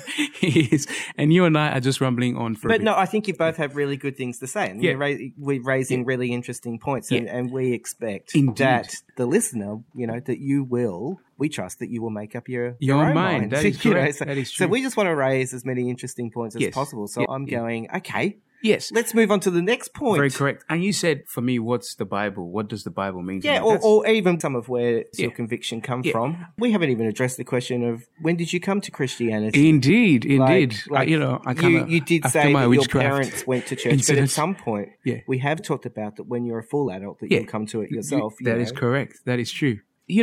I feel like the Bible, to be honest, even the Bible itself makes it clear that the people that are written off in the Bible are nowhere perfect. I think that's the outstanding thing. The outstanding thing about the Bible is the stories of the life of the people, that they've did some terrible things, whether it be killing their brothers, it be killing their neighbor, it be sleeping with their brother's wife, their neighbor's wife and things like, So we're not going to say that the Bible is full of pretty things.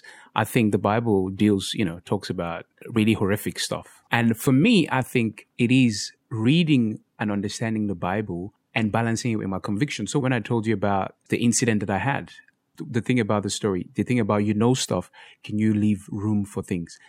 The context of that was humility. What hit me was what the Bible said humility was. For me, humility was putting aside what I know and giving someone the room to explore for themselves. This is what humility is. The direct translation from the Bible was, God opposes the proud, but give grace to the humble. It was along those lines. So this is me applying. I'm saying this is how I connect with the Bible. I allow the words of the Bible to convict me, which is why I told you that it didn't sound like me. That's not a normal response that I'll give myself. I don't know, Chris, if that's helping you answer the question. Is it the other definition of humility is having a right picture of yourself? That is correct. That is true. True. Often we just see it as having a smaller picture of ourselves. That is correct. I didn't want to use that one because it was going to be complicated. But, yeah. Man, you've been so complicated. I'm finding it hard to follow some things. Yeah. To finish this, Chris, I know you want to finish this one before we go to the next issue. This was what I was going to say. Nick, how do you work out what is right or wrong? I feel it internally. You just know. Like, I think 3 billion years of evolution has given us a moral code, and it is what it is. You know what? I'm agreeing with you. So I would say I agree with you, but I wonder if that was what I was attempting to say when I say that God has put his spirit in each and every one of us. Let's forget about the terminologies now. There's something in us that kind of clicks when things are right. Even though that thing in us is even distorted, even though it is distorted, there's sometimes that thing even says it's right, but maybe it's not. I'm trying to say there's something in us that clicks when things are right. And there's something else that clicks that says, you know what, maybe things are not as they are, And for you, that's God. No. I'm saying that that's my spirit. That's our spirit. I'm not saying that's God. I'm saying that is God's intention of his way to connect to us. God has put eternity in the hearts. The Bible says God has put eternity in our hearts. So there's something in us that he has made us equal so that in each and every one of us, there's a witness. There is that part of us that clicks or not clicks when things do not happen. And probably that's the part of us that he wants to connect. That's how he's saying, you know what? That's my channel. That's where I want to tune into. If that makes sense. And yep. I don't know how to explain the fact that some people get to use it a lot and some people don't use it a lot. Some people don't even know how to use it. I'm not saying it's right or wrong, but I'm trying to work out a way. Well, that's the big question, isn't it? If you think it's possible to tune in where you all have that ability, it's within all of us. It's like, well, teach us how. Can somebody teach, because why does it have to be so hard? Because everything is winding down. But then everything is winding up. It's funny, isn't it? Yes, that's why. You're talking esoterically. Okay. This is lovely. We're just starting. It's good, Nick, isn't it? Just starting? It is good. That's when you say when you're about to finish, Chris. What? So you're just starting. Okay. So the next one, it was around the thing about the inequality. Marriage, and when we talked about, that I didn't like how the man was seen as the head of the wife and the wife was meant to be, submissive, and that I had a problem with that for all sorts of reasons. That is true. That sort of action will lead to a whole lot of consequences that yes. I don't like. Yes. And we talked about that. And Nick talked a lot about Jesus being considered the head of the church, which I've now reflected a bit on that one since then. And I don't think I spoke enough about, how can I explain? I guess the one thing that I'll accept in the way that Jesus is the head of the church, like the man is the head of the wife, for me, it's like, well, the one thing about Jesus being the head of the church, in our Western society, we have this view of the head being the ruler in power, but Jesus sort of turned everything upside down and he came as a servant. The underdog. He was an Aussie. If you ask me, Jesus was Aussie. Did you know that? So a servant is not someone that's ruling over you. And so that I'm open to looking at it. I still think it's complicated, unnecessarily complicated and unhelpful. I'm like going, hey, we're all equal. Let's just go with that, But anyway, what did you want to say about? So what I wanted to allude to that fact was, as we've said, life is complex, communication is complex. All of these things are quite complex, aren't they? Now, this is going to make the Bible sound outdated. It is tricky for us to, in 2018, sit down and look back then. Just like we don't expect, we have an issue with that time influencing now. It's easy for us to sit down and look back then and think, oh my gosh, that's so terrible. Men over women, that's like so terrible. It's even worse if you're Western, like if you do not live that kind of life. Do you know what's funny? Back in Nigeria, growing up back in Nigeria, the life that I lived was really close to that. That was why I started with the thinking, because my way of thinking doesn't come with the freedom to ask for explanation. Demand, there's this demand that we need to justify things and stuff. My way of thinking is different. And I was going to say, if we look back to that time, actually, this way of thinking, the thing about making the model of the man is the head over the woman and Christ is the head over the family and the church. That was a revolutionary kind of thinking for that time. Even to the point that, because at that time, they even had slaves at that time. So imagine being a slave and being a woman. When you said that, when you were talking about that last week, Nick, that was just what I thought. I thought, whoa, I do think like this. And just imagine being a slave and being a woman. So you are, I don't know if you're like back. You're the worst because you were kind of owned as property. But I'm trying to divide this now. There is a cultural problem and there's Christianity. I'm trying to say at that time, this culture already existed. Does it make sense? Like even now, these things still happen now. So I was wondering, what I was trying to say was, is it a human problem? Is it a cultural problem? Is it a more complex problem than we think it is a Christian problem? Does it make sense? So the issue of the inequality of women is not necessarily a Christian problem. It's a human problem.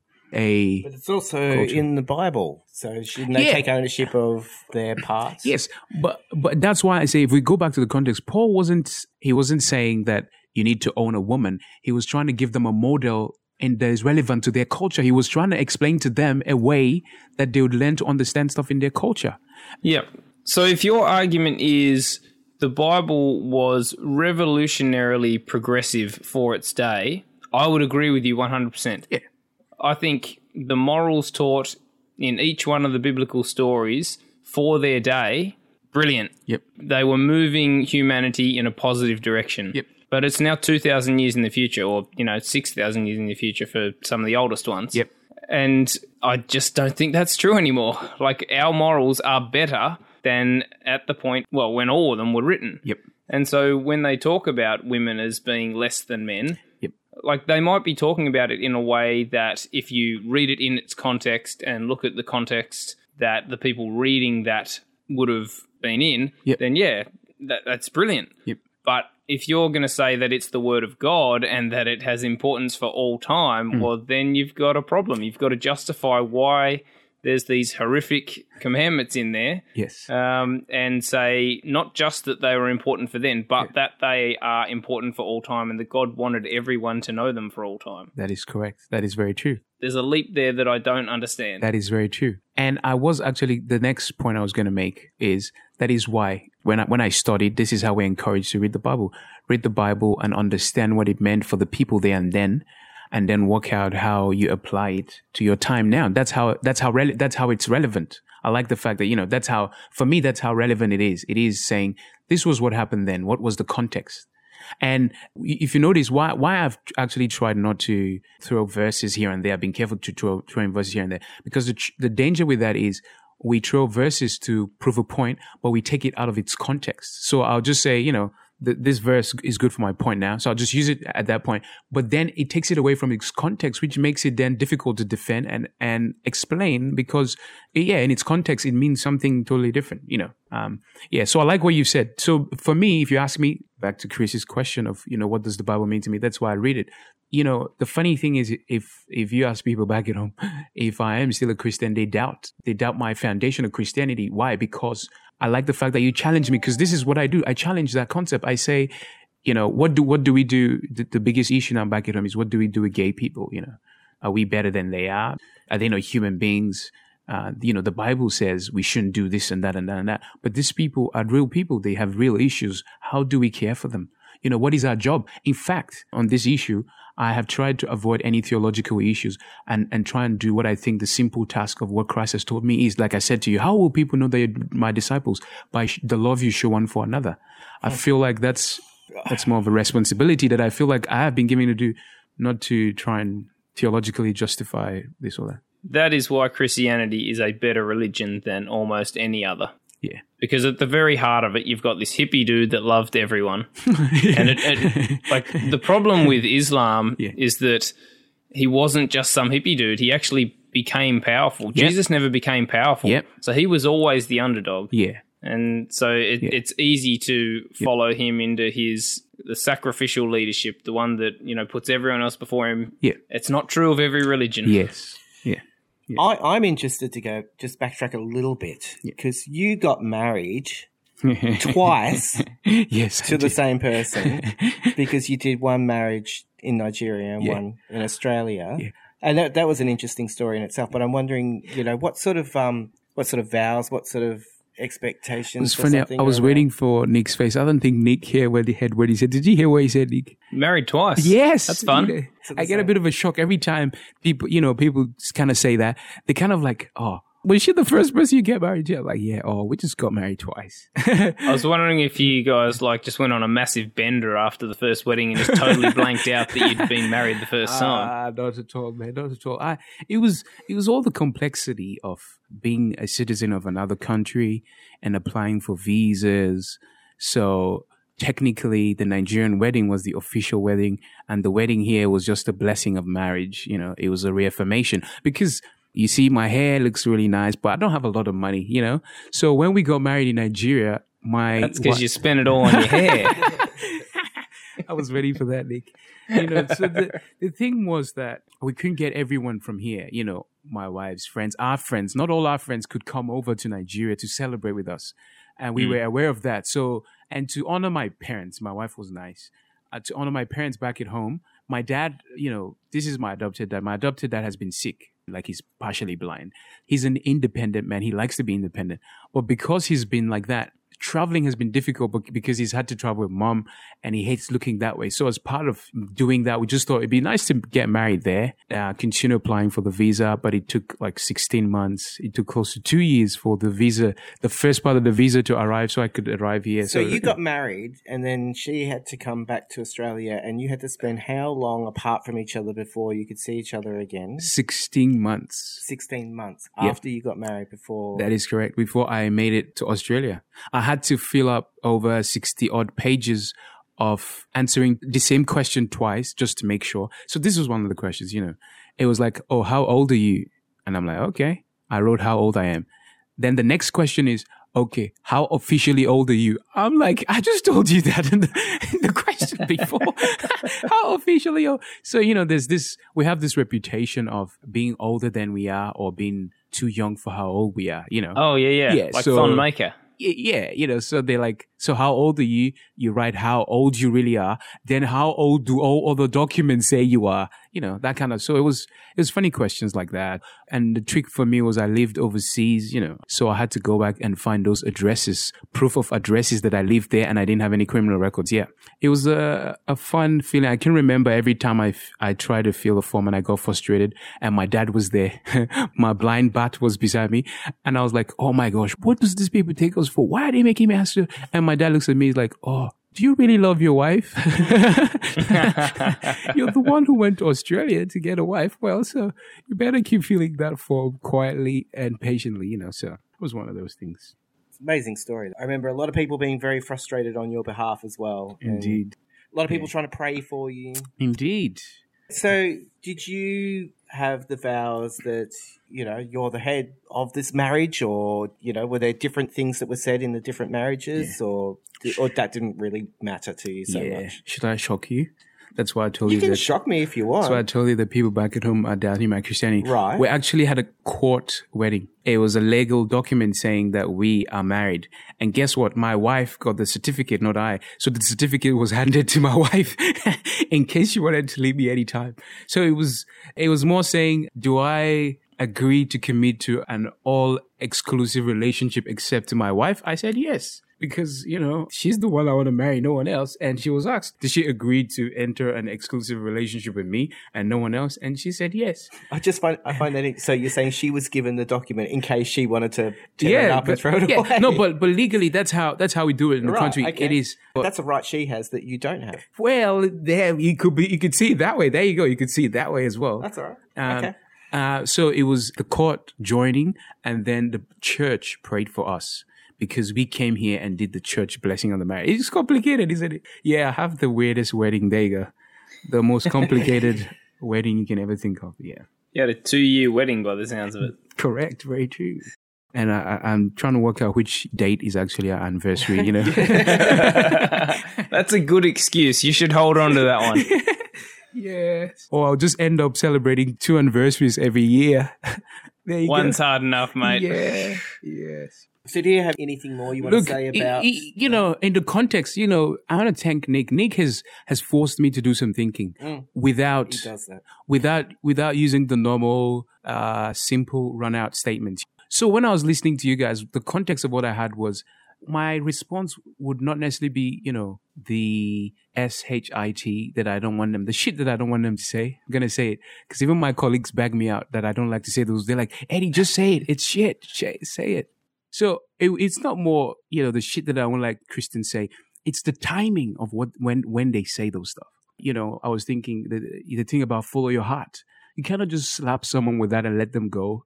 You're going to leave them with a harder thing. I'm thinking, what are the other ones? Some good ones that you say, Chris, you know, it's all part of God's plan. Those things could be legitimate, but it's the timing of when you say them. And it's the level of relationship that you have with those person. So, my response was going to be, if we Christians would just shut our mouth for a little longer and get to know each other before we tell each other this stuff, that is what's going to make the difference, Are there any things that in particular that frustrate you? The shit that Christians say or do? Yes. I've got one big one, Nick. Are you ready for this? I'm ready. Are you ready for this? You know what? I have a feeling that most people have a problem with Christians because we try and do the job of the Holy Spirit. This is a big one. We try and do the job of the Holy Spirit. So when Jesus was going, he said it simple. He says, you know what? I'll send this dude. He's going to be your helper. He's going to convict you. He's going to do the job. Don't worry. All you do is share your story. Share what happened. Share your experience. Leave that job to him. And I feel like for some reason, we Christians think, oh, guess what? He's not doing it well enough. Let me just help him here. Guess what, dude? You're going to hell. And while they're pointing that one finger, guess what? I don't know if the Holy Spirit doesn't, kind of give them a bit of a light bulb moment. There's 3 more fingers pointing back at you, bro. So, it's the thing about conviction. It's not our job to convict. And I don't know how to emphasize this.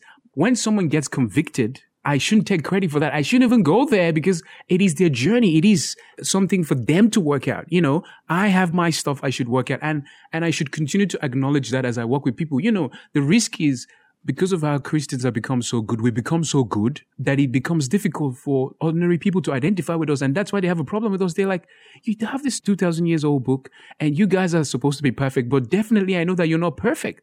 So maybe it's high time we begin to tell them, sorry, man, I am working this out as much as you are working it out. I don't have the answers as much as you don't have the answers. We are on a journey of this together. And, let's hope that helps humble us to actually be involved in a dialogue and stuff. Yeah. And what do you wish that Christians were actually known for instead of being known for a lot of all of this stuff? Thank you. What do you reckon? You know what? It's hard for me to speak for all Christians, but I can speak for what I want to be known for, which I hope will be a representation of what all Christians want to be. I was talking to my colleagues the other day, and I said to them, it sounded funny, and I said to them, I don't want to be known for the person that tells other people what to do or how to do their stuff, which is connected to what you're saying, Nick, is I don't want to be that person, but I want to be known for the person that comes alongside those people as we work together. I'm not going to be happy if everyone said, oh, how did you get that answer? They're just like, Eddie told me. I wonder if that's the problem we have as Christians. Eddie told me. Well, I don't want to tell you. I want you to discover it because the best gift I can give to you is the discovery of the issue or the answer or the solution for yourself, because then you own it. And that's why all I can speak for is my discovery and how I found out. So, I wish we will be known for those, as the Aussies would say, that take our shoes off, fold our pants up and get into the mud, get into the dirt, Yeah, I reckon the more that happened, the more respect there would be. Yeah. Thank you for sharing some of your journey with us, Eddie. Yes, man, I tried. What do you want to say in response to Eddie coming on to the Eternity Ward, Nick? Man, Eddie, you're a legend. Well, I think we love you, mate. Love you too, Nick.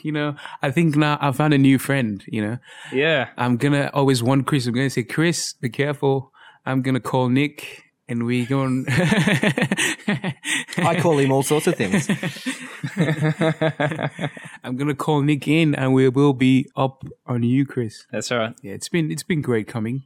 And thank you for the opportunity and privilege to be part of this. Cheers for coming on, because we really want this to be a conversation. We've always wanted this podcast to be a conversation. Chris and I started it because we liked having conversations together, but also, I really want to find out where my thinking is wrong. And the best way to do that is to expose your conversations to public so that other people can come alongside and say, have you thought about this, Nick? Have you thought about it this way? And that way, you're exposed to the best of everyone else. And that's got to be good for me. It's got to be good for Chris. Yeah. And hopefully it's going to be good for anyone else that chooses to come on and have a chat with us. Cheers, Eddie. Really appreciate it, mate. Thank you, man. And you might not change any of your opinions or thoughts at all. It's hard to, change in an instant, even when you've heard something, but it might sit with you for a while. That is correct. Something will sit with you. It'll rattle around. That is true. So we're just the rattler. Give us a rap to leave us. Oh, yeah. Oh. Wait, hey, hang on. Yeah, so Master Stain. How do you rap without swearing? It's funny, people ask that question, but there's a lot of other words you can use, but it doesn't mean it can be real. When's your album coming out? My album actually is out. It's scary, isn't it? It's out. It's on iTunes. If you type STAIN on iTunes. Do you have like a website or anything that people can go to? Just the iTunes, and then my Facebook page, really, that I haven't updated in a while now. They keep sending me notifications and saying, "Pete, your fans haven't heard from you for a while." I'm so like, that'd be again Master Stain or Stain? Just Stain, STAIN. There's this funny, rugged, fluffy-looking dude with a hat, some glasses, and the beards. You know how you said, "Did I do dreads to my beards?" Yeah, All right, rap time. You gonna give us some freestyle? I'm not gonna put Kris into too much hassle to give me a beat. Nice, Nick. That's a good one. All right, guess what? I'll give you a good one. So, I woke up confused, not what I was scheduled. What I can see is mysterious. Woo, getting me curious. Can't say this is me because I do not believe. Now, are you sure this is real? As I and Kris has been trying to work out? Or I'm just in a dream? Because I was born that night before dawn I was 2. Laughs train wastes no time, so now I'll be 22. In fact, I'm 22, heading on 30. But unfortunately, can't say so of my dues. Guess what? I'm just leaving, keeps spending, don't know what to do. Short and simple, you can say, like many of my peers, I am confused, can't make decisions, just riding on good intentions, I fall in temptations because I do enjoy the illusion. And I sustain tension. I don't know if you're like me. I sustain tensions and nasty sensations tagged guilt, my companion. Shh, hear that coming? That's destruction. As swift as wind will sweep you off your feet. Hold on. Thank you for Jesus. He paid my fees as I cried and plead. As you can see now, I'm leaving free. You too can be free. Go on your knees and plead. Guess what? He still forgive. And it is all but a gift. I hope that makes sense. Thank you very much. Cheers, mate. Master Stains. Sir, you are a genius. I think that 2 hours of podcasting got its toll on me. My brain wasn't working. All right. Cheers. We're out. Bye. Cheers, Eddie. Oh, thank you, man.